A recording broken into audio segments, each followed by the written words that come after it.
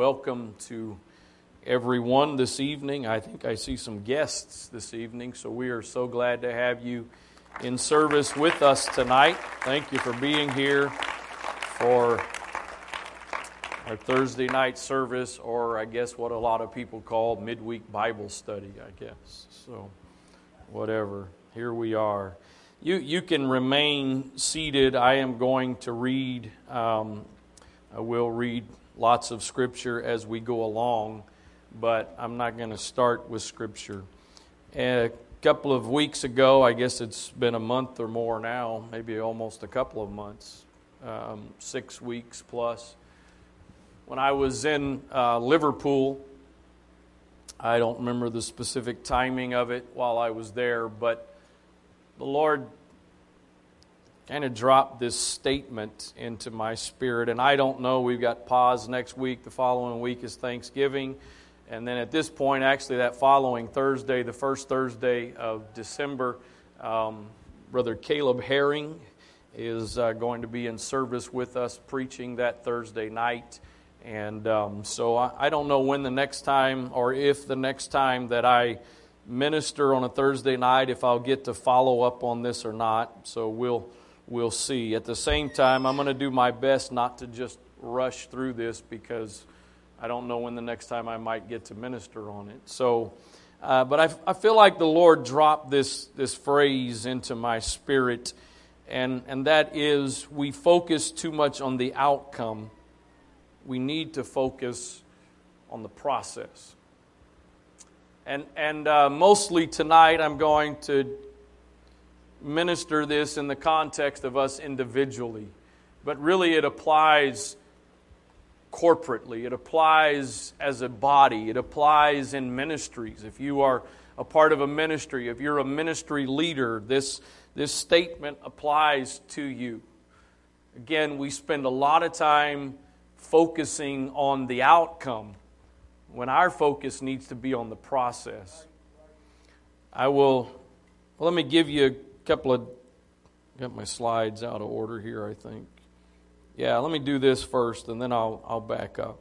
Let me give you an idea of sort of a big picture church corporate application. I don't mean corporate by secular business. I mean larger perspective. Isaiah 54, beginning with verse 1, says this: "Sing, O barren that didst not bear. Break forth into singing and cry aloud, thou that didst not travail with child. For more are the children of the desolate than the children of the married wife, saith the Lord." Now watch these next two verses. Here's the process. "Enlarge the place of thy tent. Let them stretch forth the curtains of thine habitations. Spare not, lengthen thy cords, and strengthen thy stakes." That's the process. Here's the outcome. You shall break forth on the right hand and on the left, and thy seed shall inherit the Gentiles and make the desolate cities to be inhabited. We want the church, we want the kingdom of God to grow and expand. But if we're not careful, we can get caught up and focus on trying to produce the growth. But the prophet said, the word of the Lord through the prophet Isaiah was, if you will lengthen the cords, if you will enlarge the place of your tent, stretch forth your curtains, spare not, lengthen thy cords, strengthen thy stakes. If you will do that, if you will do the process, the outcome will come. Part of the context of this is we get caught up in what's God's part, and therefore we're not focused on doing our part. The outcome is God's part. The process is our responsibility. The problem is a lot of people want to sit around talking about the outcome and never do the process. Or people, well, you know, what's your future? Oh, I'm called to full-time ministry. What are you doing? What ministry are you involved in right now? How are you serving in the kingdom right now?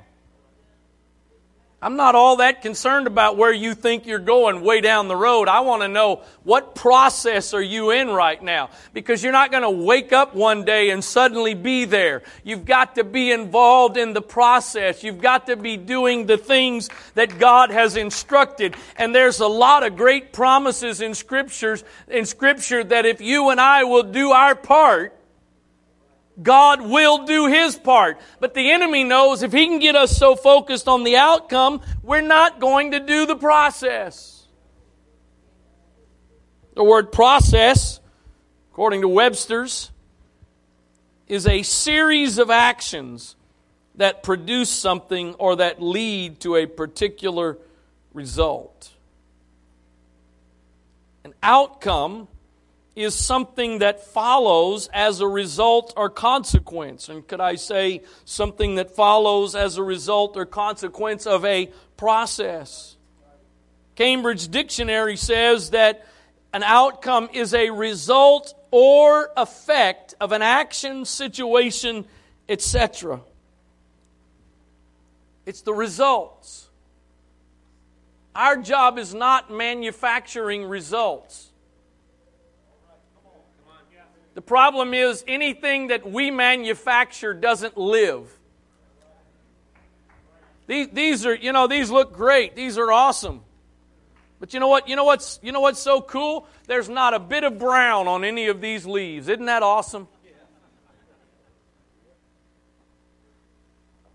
Some of you, oh boy, here we go already. Some of you are so worried about your image. The only way you can portray a perfect image is if you are fake. Because none of us that are alive are perfect. I really wasn't looking for this. I do have some object lessons. I was looking around today. There used to be a vase, cylinder, something on the table in the kitchen. The kitchen here that had a bunch of, I think it was artificial oranges, I think. Yeah, big jar. Jar sounds too plain. I was trying to sound impressive. So I was looking, I went in the closet and I saw that, and at first I'm like, nah, that doesn't work. And then I'm like, yeah, that really does work. Because have you ever seen a real apple that size? Maybe over in Russia where they No. No, you don't. That's what happens when we try to manufacture or produce artificial. We go bigger than what's even real. That's not impressive. I mean, I guess sort of it is, but it's really not. That's not. I mean, one thing for sure, you don't have to worry about mistaking that for a real apple. I've seen some artificial fruit that was proportionate, but you're not going to mistake that. Again, as I said about the plant, there's no imperfections on here. It looks like a few places where it probably got bumped into something, but there's no brown spots on here. I stopped by Grawls on the way to church. We are little crisis at home. We're out of apple cider, so my recipe I shared with you all last year I couldn't make because we didn't have cider, so I had to go get some cider and caramel on the way. And I purposely decided to stop by. By the way, if you care, I have updated my recipe a little bit. A couple of pinches of cinnamon in that caramel, and I know that's nothing earth-shattering, but it's so. Anyway, I may talking myself into another one when I get home. But I purposely thought for a second, I had the chance to do this. So I walked by and looked at several areas of fruit.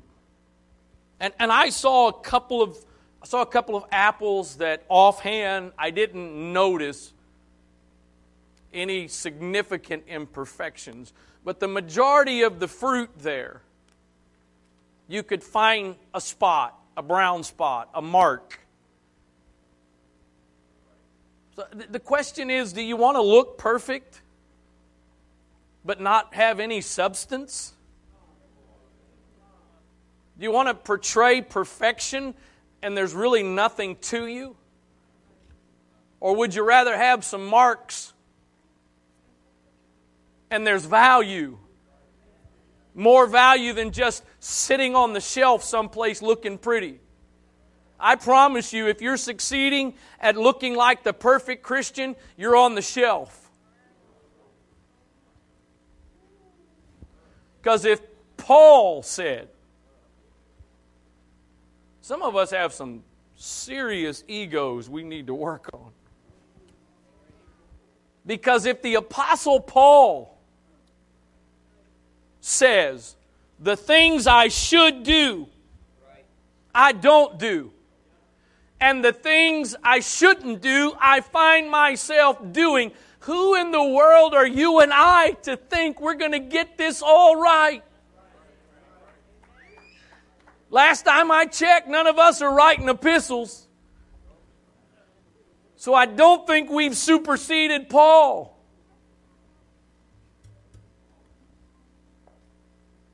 You can produce this, you can manufacture this, but it's not real. The only way to get the real is there is a process that must be. You've got to sow, you've got to water, you've got to nurture you to get that outcome. We sit around sometimes with all these great expectations of how God's. Let's take it out of the full-time category, because maybe a bunch of you don't necessarily believe or think or feel you're called into full-time ministry someday, and the majority probably aren't. But every one of us is called. I've had this conversation with a couple of the young men. I'm just going to go ahead and throw it out. Apparently there's this conversation or topic or question that some have been talking about, and the question is, what's your fivefold gifting?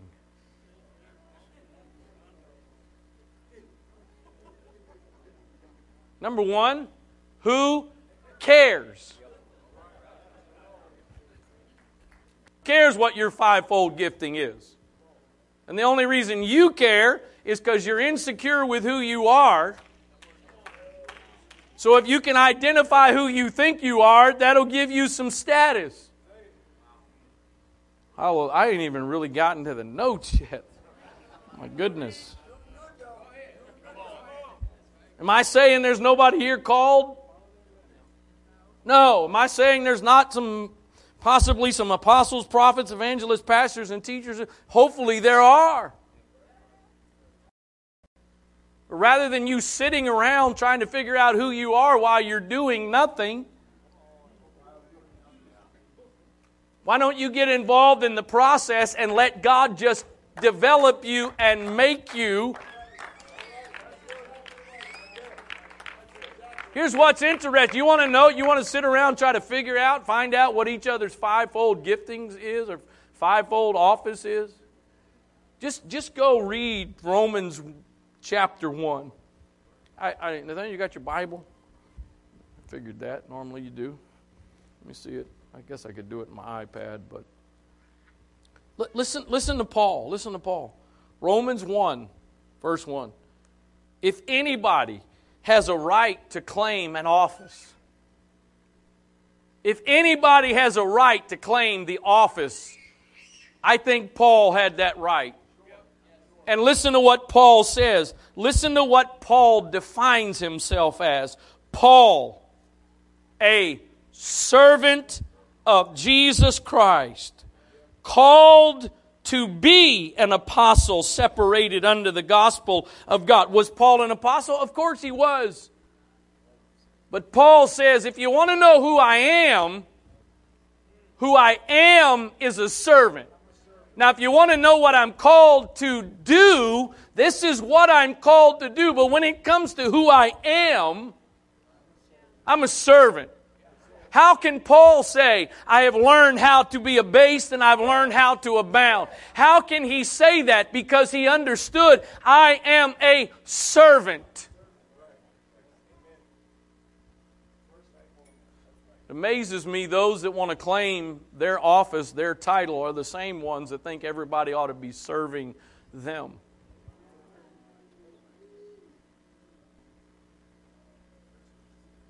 I've said this before, I'll say it again.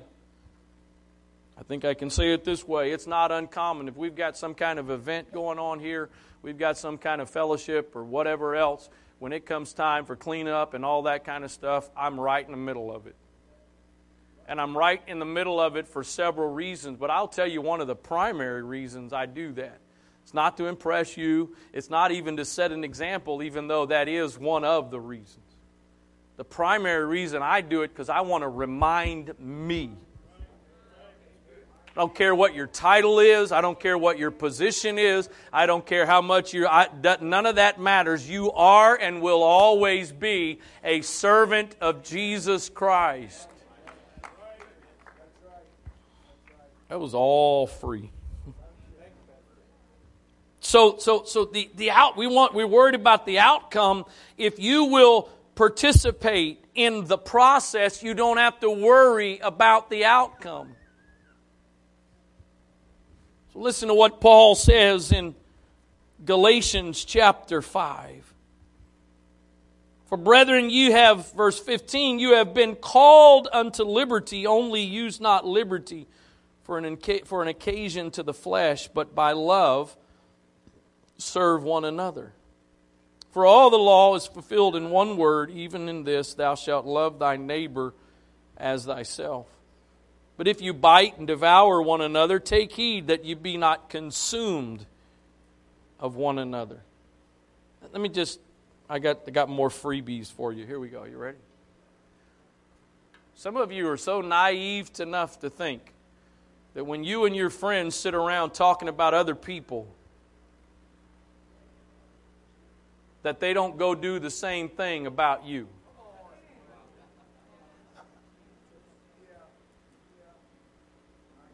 Of course, the flip side is if you'll sit there and talk about everybody else with your friends,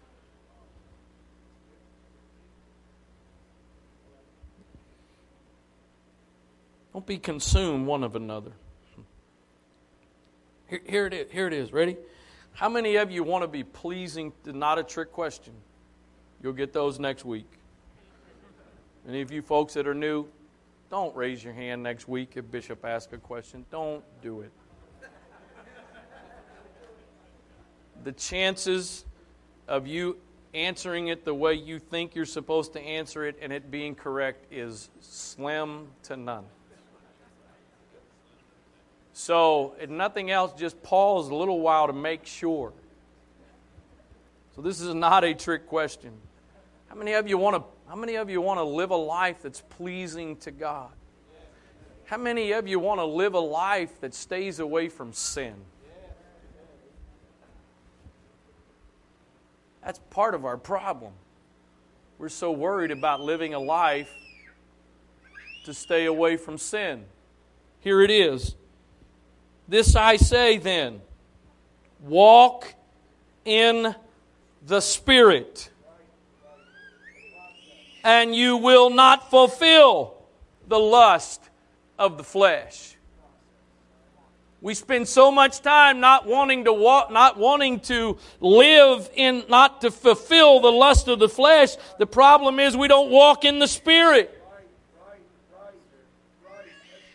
Walk in the Spirit, you won't fulfill the lust of the flesh. I love sweets. Chocolate's kind of the first and foremost, but I like all kinds of sweets.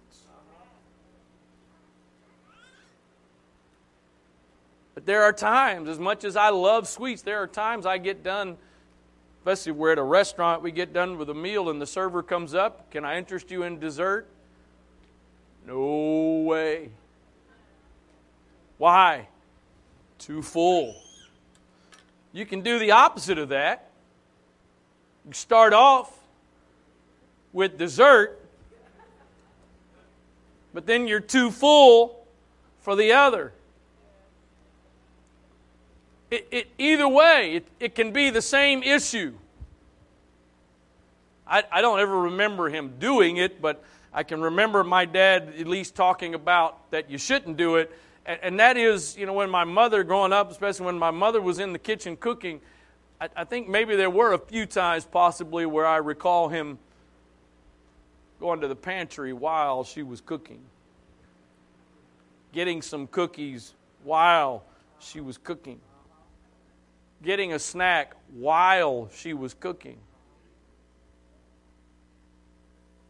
That did, and my mother's a very sweet, kind, respectful lady. She didn't have to say anything. All she does is just a look. Why? Because I'm preparing you a meal. You're munching on snacks, taking up space for what I'm preparing for you.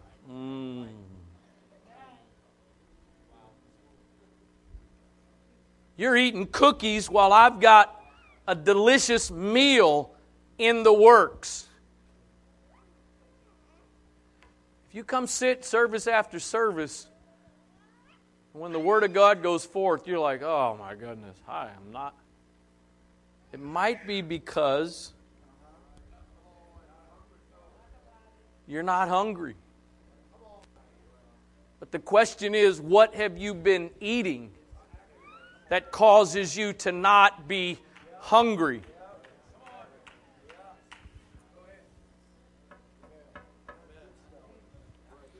This I say, walk in the Spirit, and you won't fulfill the lust of the flesh.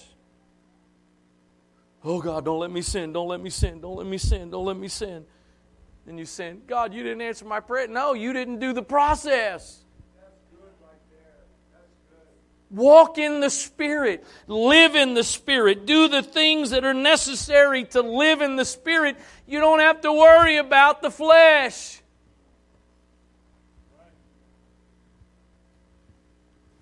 Because the flesh lusteth against the Spirit, and the Spirit against the flesh. And these are contrary the one to the other, so that you cannot do the things that you would. When you feed the Spirit, you're starving the flesh, which you ought to do. But when you feed the flesh, you're starving the spirit man. If you be led of the Spirit, you're not under the law. Now the works of the flesh are manifest, which are these: adultery, fornication, uncleanness, lasciviousness, idolatry, witchcraft, hatred, variance, emulations, wrath, strife, seditions, heresies, envyings, murders, drunkenness, revelings, and such like. Of the which I tell you before, as I have also told you in time past, that they which do such things shall not inherit the kingdom of God. Since most of us hear that list and think we're off okay, let's read a couple of other translations. But when you follow your own wrong inclinations, your lives will produce these evil results: impure thoughts, eagerness for lustful pleasure, idolatry, spiritism, that is, encouraging the activity of demons, hatred and fighting, jealousy and anger, constant efforts to get the best for yourself, complaints and criticisms, the feelings that everyone else is wrong except those in your own little group. And usually when there's a group of people that think they're right and everybody else is wrong, it's usually a little group. And there will be wrong doctrine, envy, murder, drunkenness, wild parties, and all that sort of thing. Let me tell you again, as I have before, that anyone living that sort of life will not inherit the kingdom of God. Message Bible: it is obvious what kind of life develops out of trying to get your own way all the time. Repetitive, loveless, cheap sex, a stinking accumulation of mental and emotional garbage.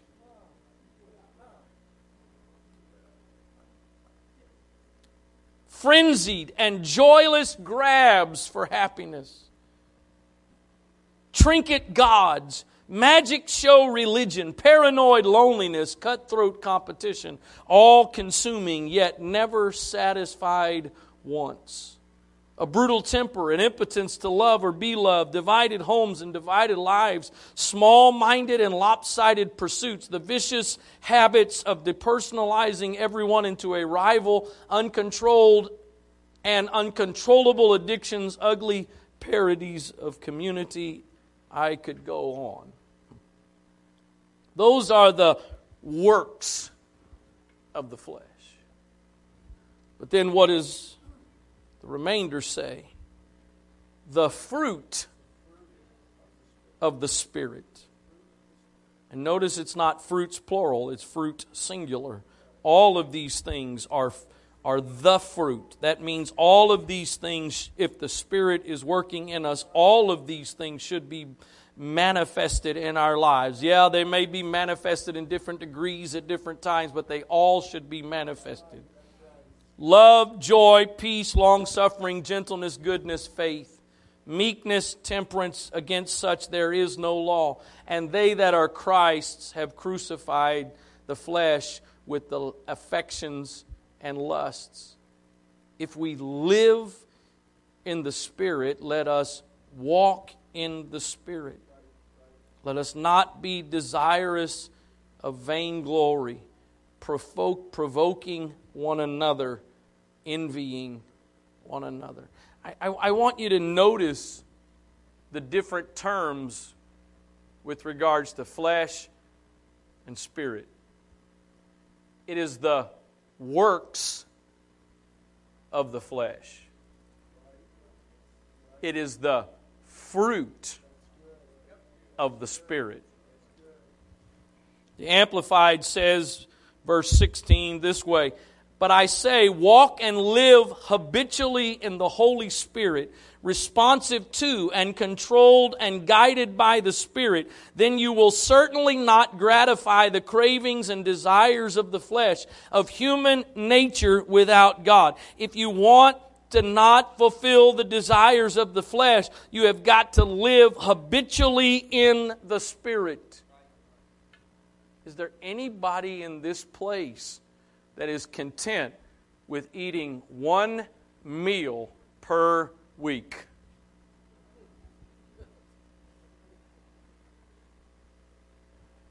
Many of us, if we have a choice, are not content with eating one meal per day. We got any snackers here tonight? We got you're all day long pretty much. You're munching on something. If you're a natural snacker and you're not careful with what you're snacking on, that could be not so good of a thing. But you know what? How awesome would it be if all of us would become spiritual snackers? Because there are those that you will not live off of eating one meal every week, naturally speaking. But you're willing to live off of one meal a week for your spirit man. A message on Sunday morning is enough for you. You want to know why you're not overcoming? You want to know why you're not being victorious? You don't have the strength to, because you're starving the inner man, the spirit man. You're not, if you eat one meal a week, that's all you eat, you're not going to be healthy. You're supposed to eat regularly to be healthy. What we eat is the challenge. We're supposed to eat regularly. And we think we can eat a couple of times a week. Listen to a couple of messages a week. I don't care if you come to all three services every single week, as faithful it can be. If the only food your spirit man is getting is what comes across the pulpit, you are starving him. When God when the children of Israel were in the wilderness and they needed food, how did God provide? It was manna for the day. Every day you're supposed to get manna. You're not supposed to store up for the week. You're supposed to get it every single day. There is a spiritual application there. I believe what I'm doing here tonight is important. I believe there's significance to it. But you're supposed to be getting something to eat every single day. And I got to tell you, we live in a day and time in which that's easier than it's ever been. Now you need your spiritual eating should be more than listening to preaching and teaching of somebody else. You need to get your own nose in the Word of God. The bottom line is there are so many tools nowadays, there's so many resources nowadays that there's no excuse for not feeding your spirit man other than lack of discipline, or you're focused on feeding the flesh. God's Word translation says it this way. Let me explain further. Live your life as your spiritual nature directs you. Then you will never follow through on what your corrupt nature wants. Stuff yourself with broccoli, you're not going to eat ice cream.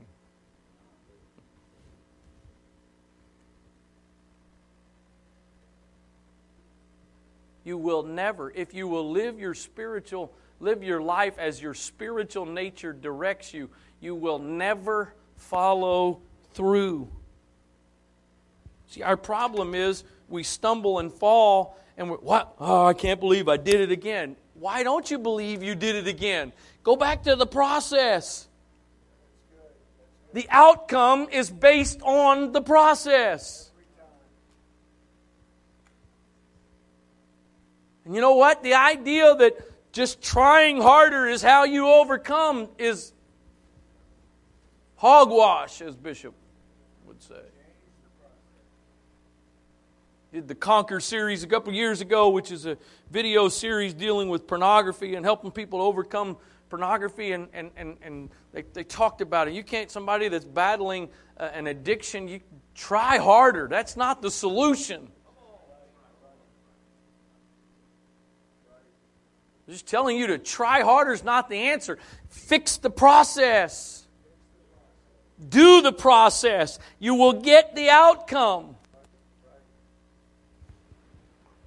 So back to this idea of works versus fruit. The Amplified says with regards to the works of the flesh, now the doings or practices of the flesh are clear. They're obvious.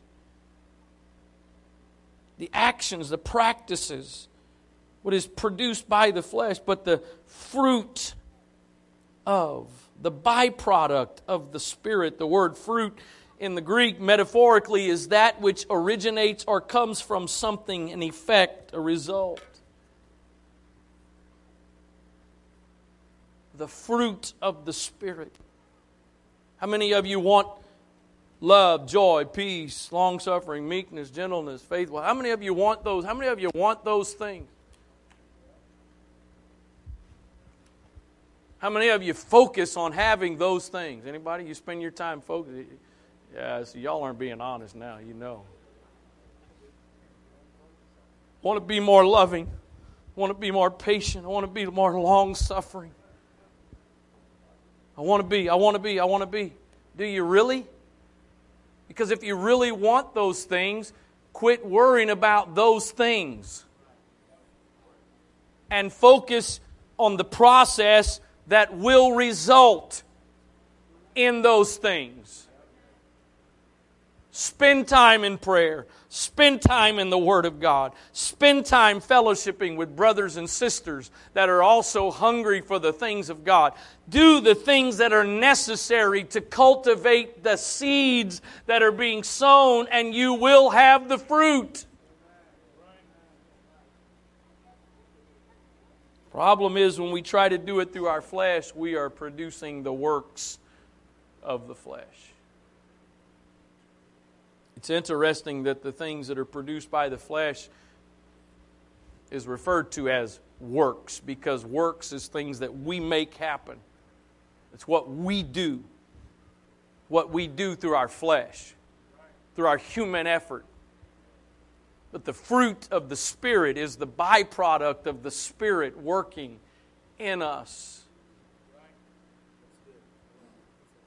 If I will do my part, as I've referenced already, it didn't go quite as well this year as it usually goes.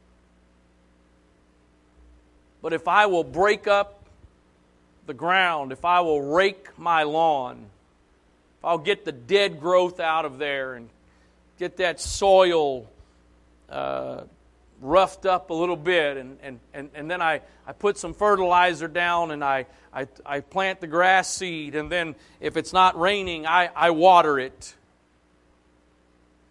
If I will do my part, I don't sit around every day going, oh, where are the sprouts? Come on, sprouts. Come on, sprouts. Come on, grass. Come on, grass. Grow. I don't have to force the grass to grow if I will do the process.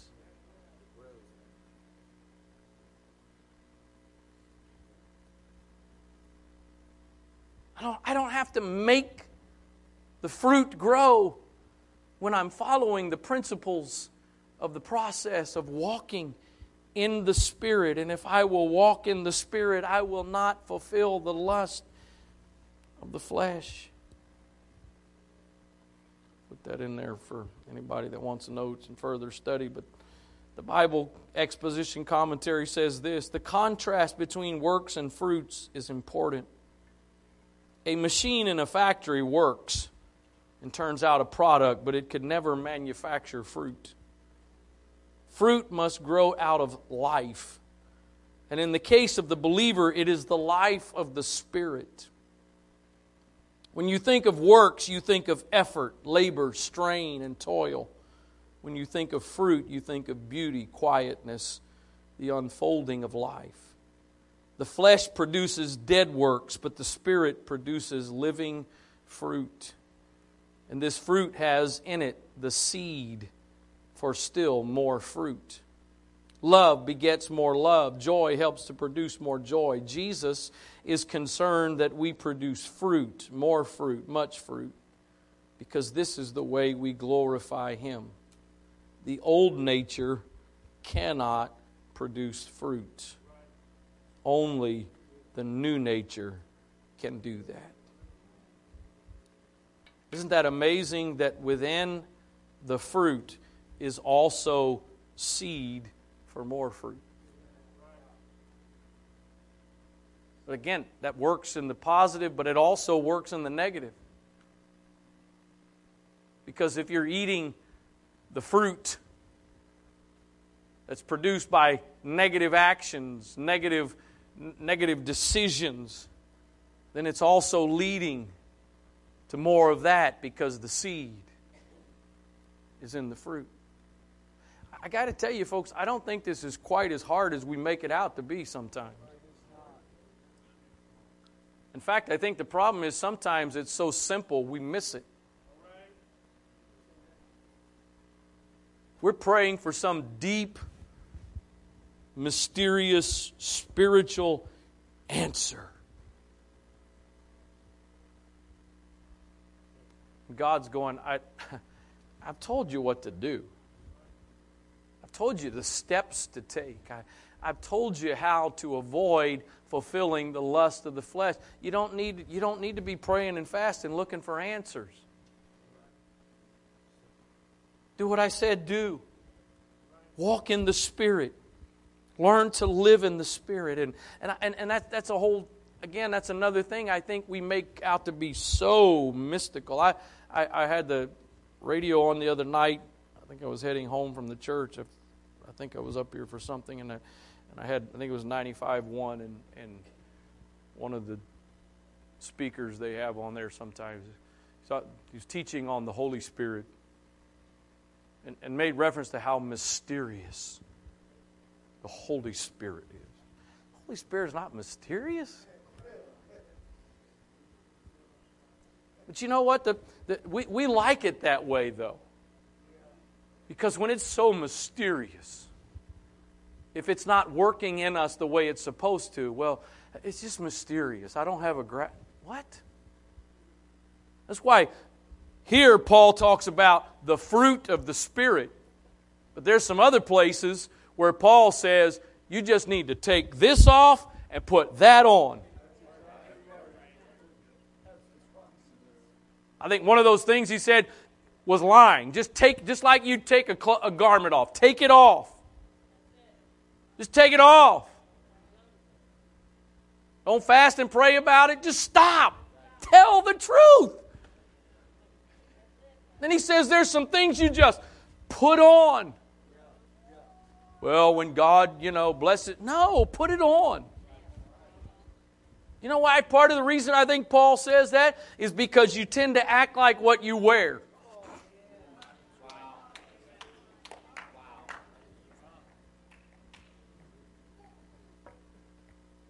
I remember, especially back in the day when we had a school and when we were in school, a lot of years we had banquets. Most of the time those banquets were formal banquets. So we'd go out and rent tuxedos. I'll tell you something. If you never put on formal attire, you ought to go do it at least one time. I'll tell you, put that on and all of a sudden, man, because of what you wear.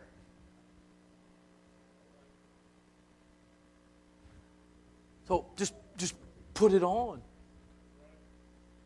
What's interesting is this. In one place, Paul is saying, here is the fruit of the Spirit. Where does the fruit of the Spirit originate? Inside or outside? It works from the inside out.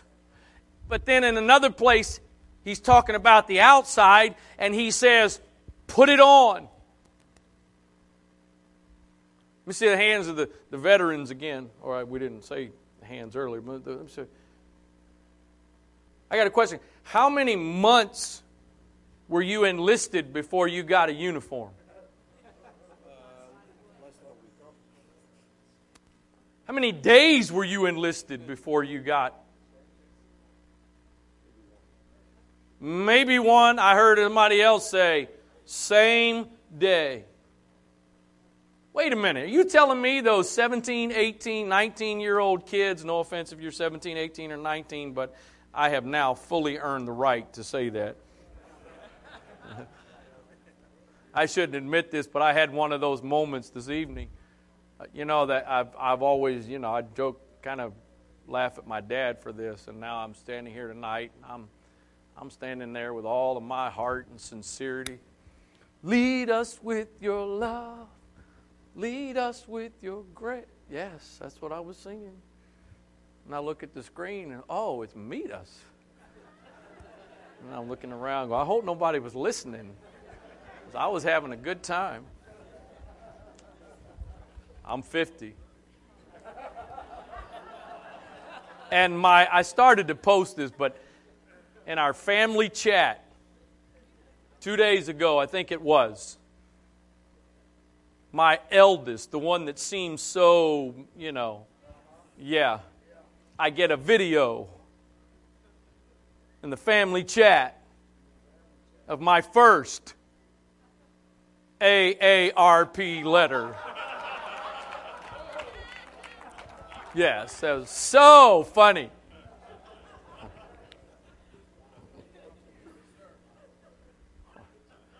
Okay. I feel better because now I've done it. Why was I talking 17, 18, 19-year-olds? Uniform. There we go. That was quick and less painful. You got. I know like at the Naval Academy, oftentimes, or not necessarily, not often, but it's not uncommon that a new midshipman at the Naval Academy comes from a line of family with military. So there's some knowledge there. But you got kids that don't have any military background. They don't know it. They don't really know anything about the military. The broad whatever. But They don't train them for months and months and months and months and then say, okay, now you can put this on. The first day. Why? Because you're going to start acting like what you're wearing.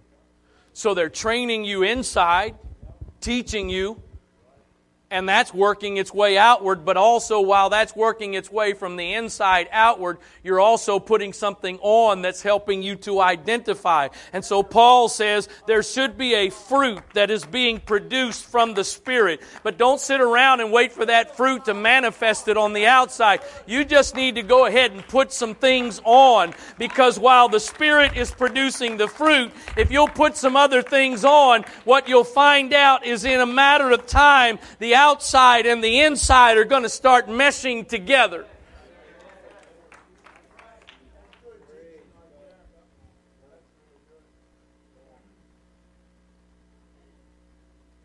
Romans 8:1. Therefore, that's a 1, not an I. It's meet, not lead, and that's a 1, not an I. Yeah. There is therefore now no condemnation to them which are where? In Christ, who what? Walk not after the flesh, but after the Spirit. If you're battling condemnation tonight, you might want to check if you're in Christ and what you're walking after. Because if you're in Christ and you're not walking after the flesh, there should be no condemnation. For the law of the Spirit of life in Christ Jesus hath made us free from the law and of sin and death. For what the law could not do, in that it was weak through the flesh, God sending His own Son in the likeness of sinful flesh, and for sin condemned sin in the flesh, that the righteousness of the law might be fulfilled in us, who walk not after the flesh, but after the Spirit. For they that are after the flesh do mind the things of the flesh, but they that are after the Spirit, the things of the Spirit. For to be carnally minded is death, but to be spiritually minded is life and peace, because the carnal mind is enmity against God. For it is not subject to the law of God, neither indeed can be. So then they that are in the flesh cannot please God. We need to get rid of the unrealistic expectation that we are going to somehow become so spiritual that there will be no more conflict in our lives. Not going to happen until you die or the rapture takes place. Because your carnal man is always going to be an enemy of God. But the deal is, you decide who wins the conflict. While you can't fully get rid of the battle, you decide who's going to win. And part of the way you decide that is by which one you continue to feed. The Amplified says it this way: for those who are according to the flesh and are controlled by its unholy desires, set their minds on and pursue those things which gratify the flesh. But those who are according to the Spirit and are controlled by the desires of the Spirit set their minds on and seek those things which gratify the Spirit.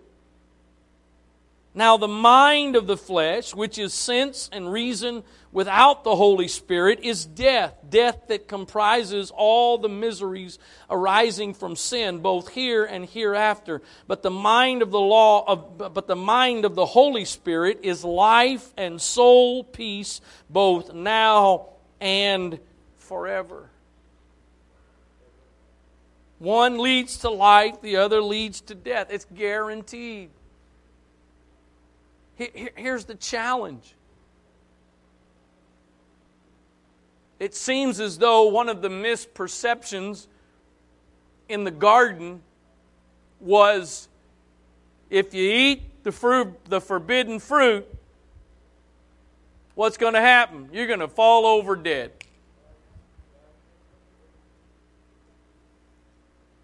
But we know that's not what seemed to happen.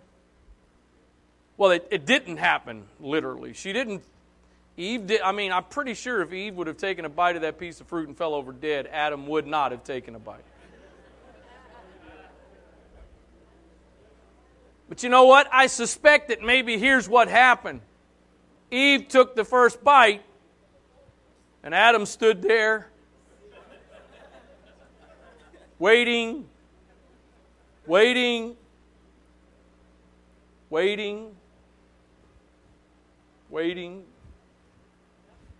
Nothing seemed to happen.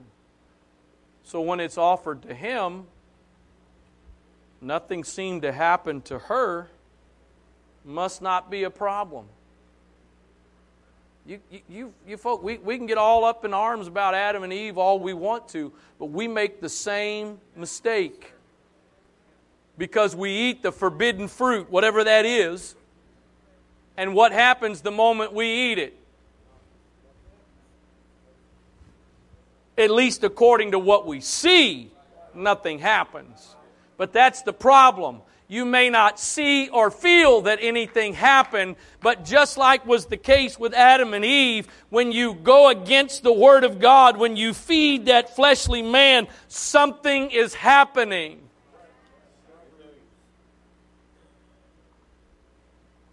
Go back to the story of Jesus walking by the tree that wasn't bearing fruit, and He curses the tree. What did they see the moment He cursed the tree?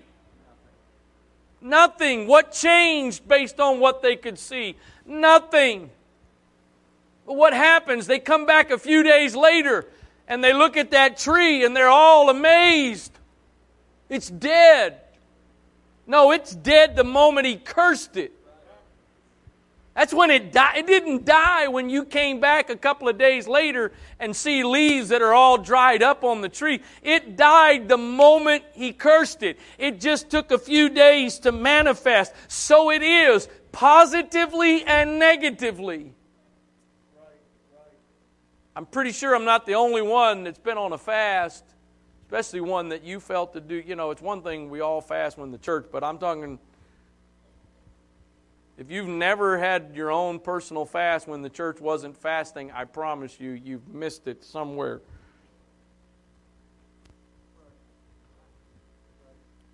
And there have been a few times, I've gone on, and I won't give any numbers because that's not really the point, but I'll just say I've gone a few times on what you could call extended fasts. And hopefully, for the most part, my motives were right for that. I don't know if they were 100% right, but I can tell you, after every one of those, I got done with them. And guess what I felt after I got done with them?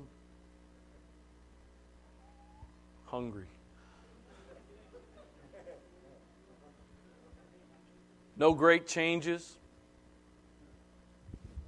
There seemed to be no noticeable difference.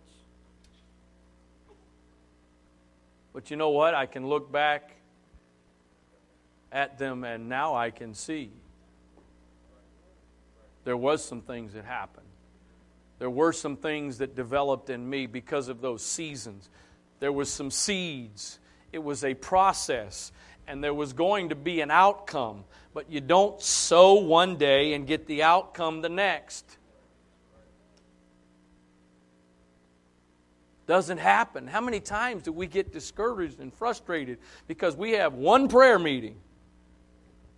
We come to one altar call and expect everything to change.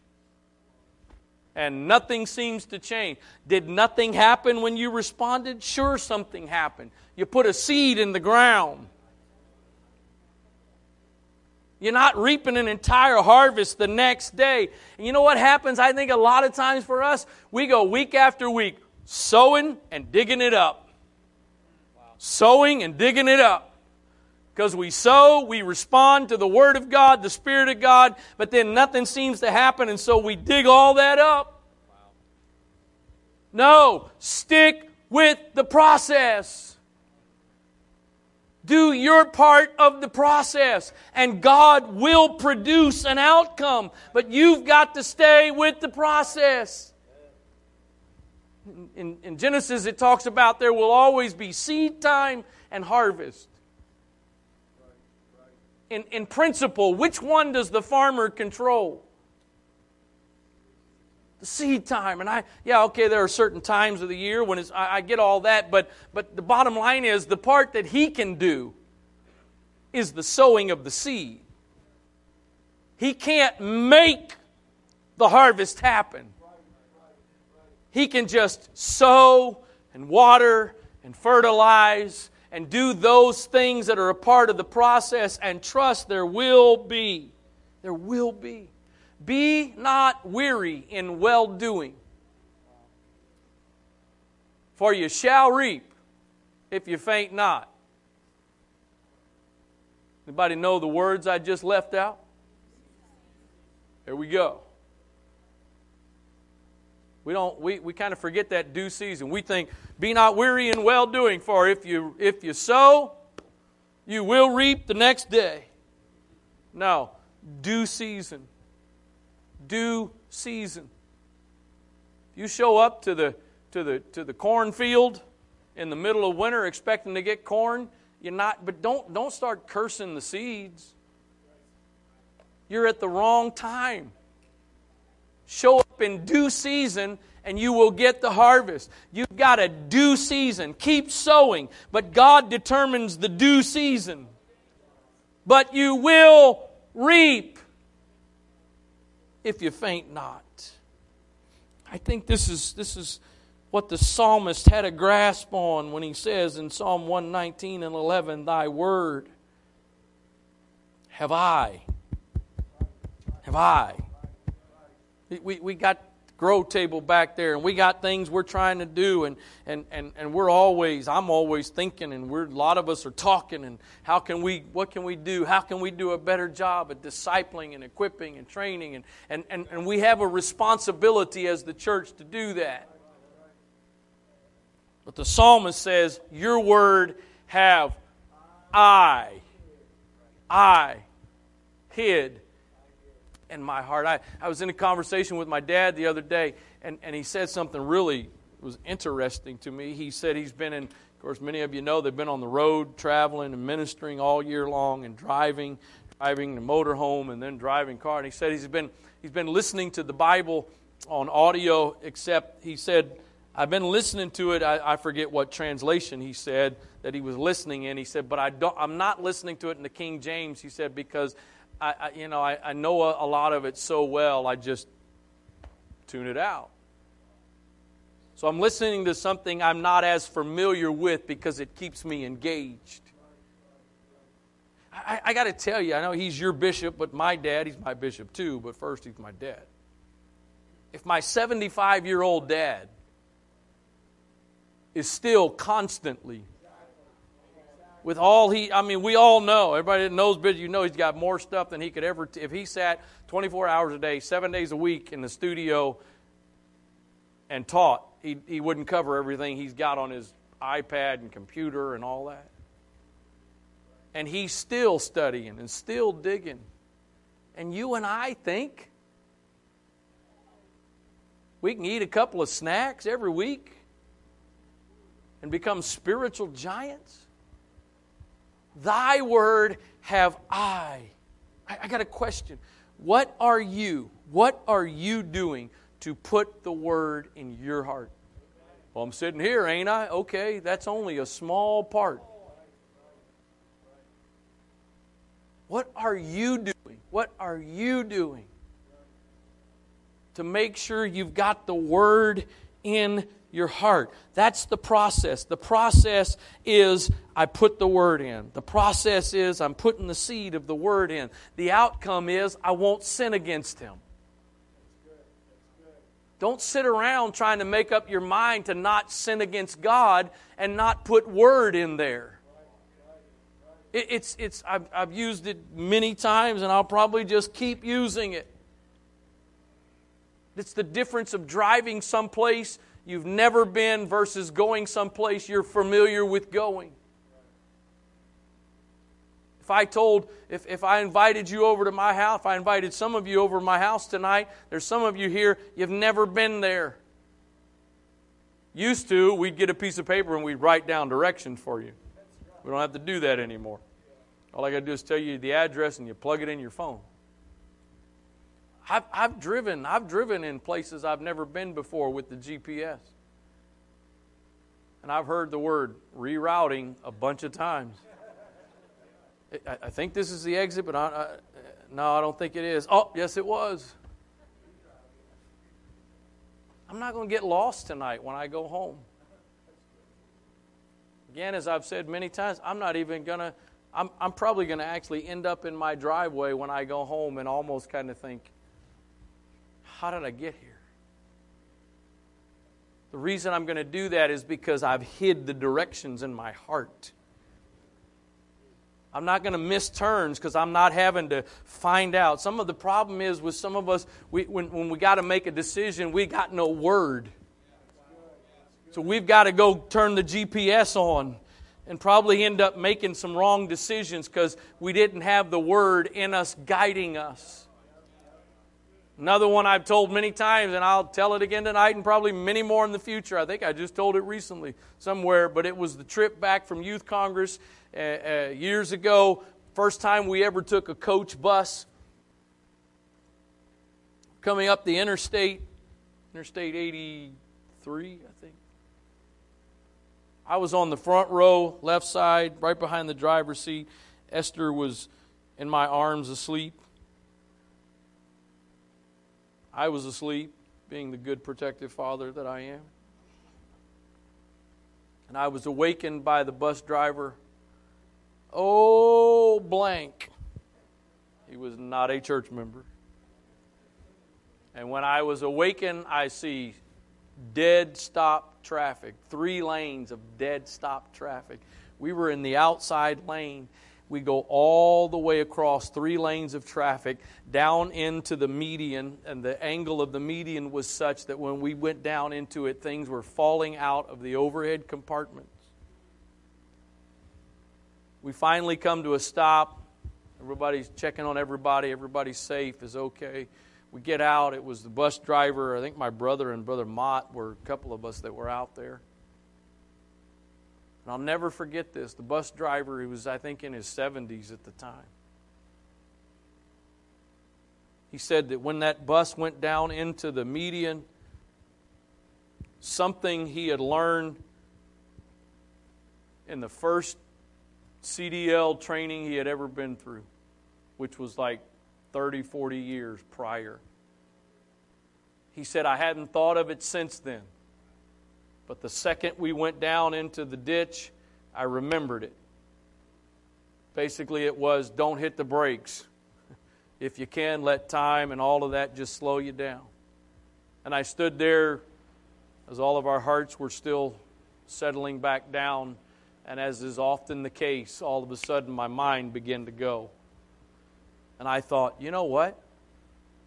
If a natural, carnal thing, not carnal in a bad, but just a natural thing, in that moment that had been planted years before, that he never thought of, if in that moment it could come to mind, you tell me that all of the stuff we put in us from the Word of God, preaching, reading, whatever, that God isn't able to take that and in the moment we need it, quicken it to our minds. But the problem is this: for it to be quickened to your mind, it's got to be there.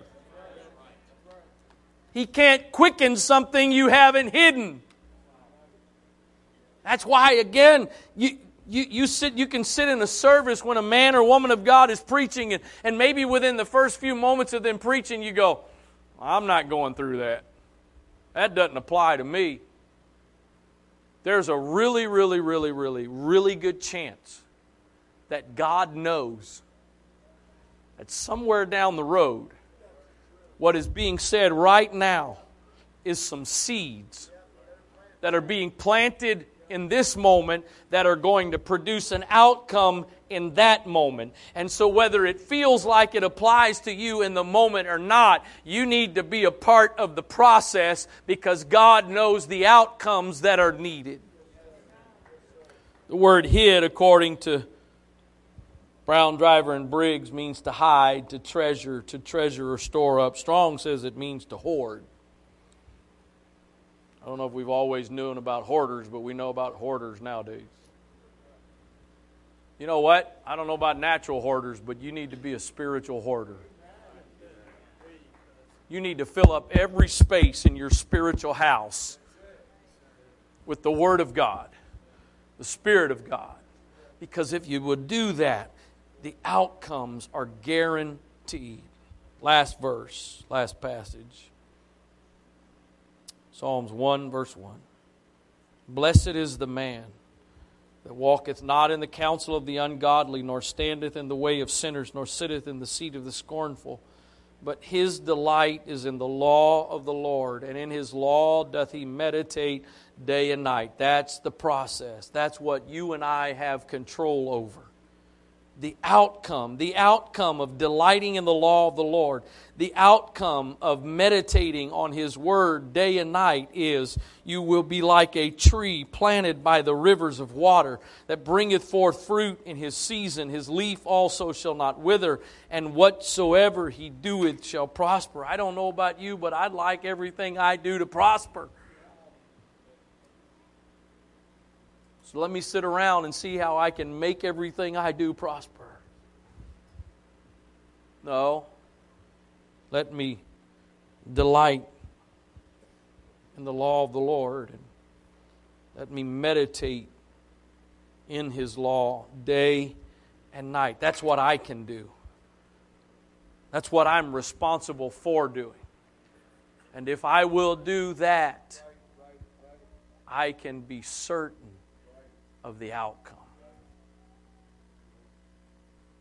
You're sitting here tonight and you can think about some things in your life that the outcome, the results are not what you're hoping for, looking for. Quit focusing on the outcome. Go back and figure out what needs to change in the process. See, I tried years ago, I don't remember how long ago, I tried years ago to make up my mind when it comes to ministry and when it comes to one-on-one ministry especially. To by the help of the Lord, try to get to the root of a problem. Because it's a lot easier to deal with the symptoms.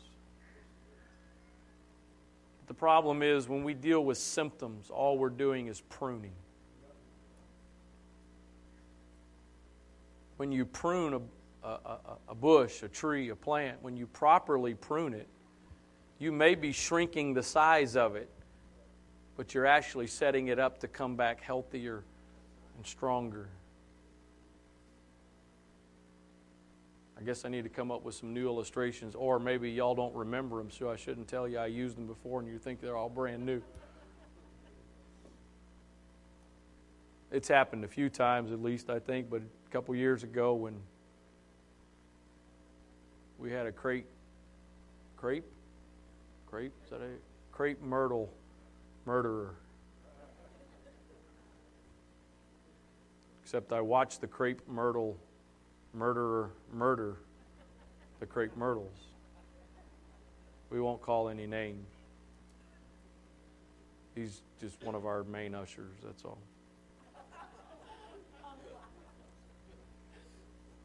But I fully understood, but if you didn't know what was going on, if you didn't understand the process, you would have looked as Brother you would have watched as the tops of those crepe myrtles were being sliced off, thinking, what are you doing? Just a few months later, beautiful, healthy, strong. See, some of you got problems that are getting bigger and bigger, and you don't understand because you keep pruning. But the problem is you have problems, you keep pruning.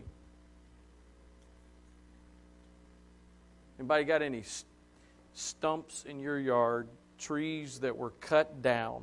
I'm big trees cut down, and periodically you can see out of that stump coming a brand new sprout. Because just because you cut the tree down, you didn't take the life away. You got to dig up the root. You got to get the root out. You get focused on the outcomes, you're probably just going to take actions that are pruning. But if you want real, lasting, genuine change, growth, development in your life, get the process right, and the outcome will take care of itself. Would you bow your heads for a moment? Father, I pray that you would help us tonight. God, I know that I am in the midst of a group of people tonight that are dedicated, committed to you, hungry for you, desire you. Lord, that doesn't exempt any of us from putting our focus in the wrong area. It doesn't exempt any of us for trying to produce the part that's your part to produce and neglect our part. God, I pray tonight that from our individual personal lives, our individual walk with you, to the ministries of this church and to this congregation as a whole, God, that you would help us. That you would help us put our focus, our effort, our energy into the process that your word lays out. Instead of trying to produce and manufacture the results, the product, help us to do our part in the process, and you will do your part. Lord, if there are those here tonight that are struggling, fulfilling the lust of the flesh, I pray that you would help them tonight, God, to begin afresh and anew to walk in the Spirit, to learn to live a life in the Spirit, to learn to feed the Spirit man with those things that are necessary so that we can, as the result, not what we have to produce, not what we have to try to make happen, but simply as the result of learning and walking in the Spirit, we will begin to not fulfill those lusts. In the name of Jesus Christ. God, I also pray tonight for those who have sown, who are watering, who are participating in the process, trusting the process, but it's not happening as quickly as they would like. They haven't seen the results they've hoped to see so far or by this point in time. I pray, God, that you would help them tonight to not be weary in well-doing, because you promised us, Lord. You have promised us that we will reap if we don't faint, if we don't quit, if we don't give up, we will reap. I pray that you would give somebody strength tonight, God. I pray that you would give somebody a renewed mind tonight to stay in and to trust the process, that if they will continue to do their part, you will. May not be as quickly as we want, God, but you will in due season cause us to reap. In the name of the Lord Jesus Christ, in Jesus' name, amen. God bless you. Look forward to seeing you hopefully at some point throughout the weekend, in Jesus' name.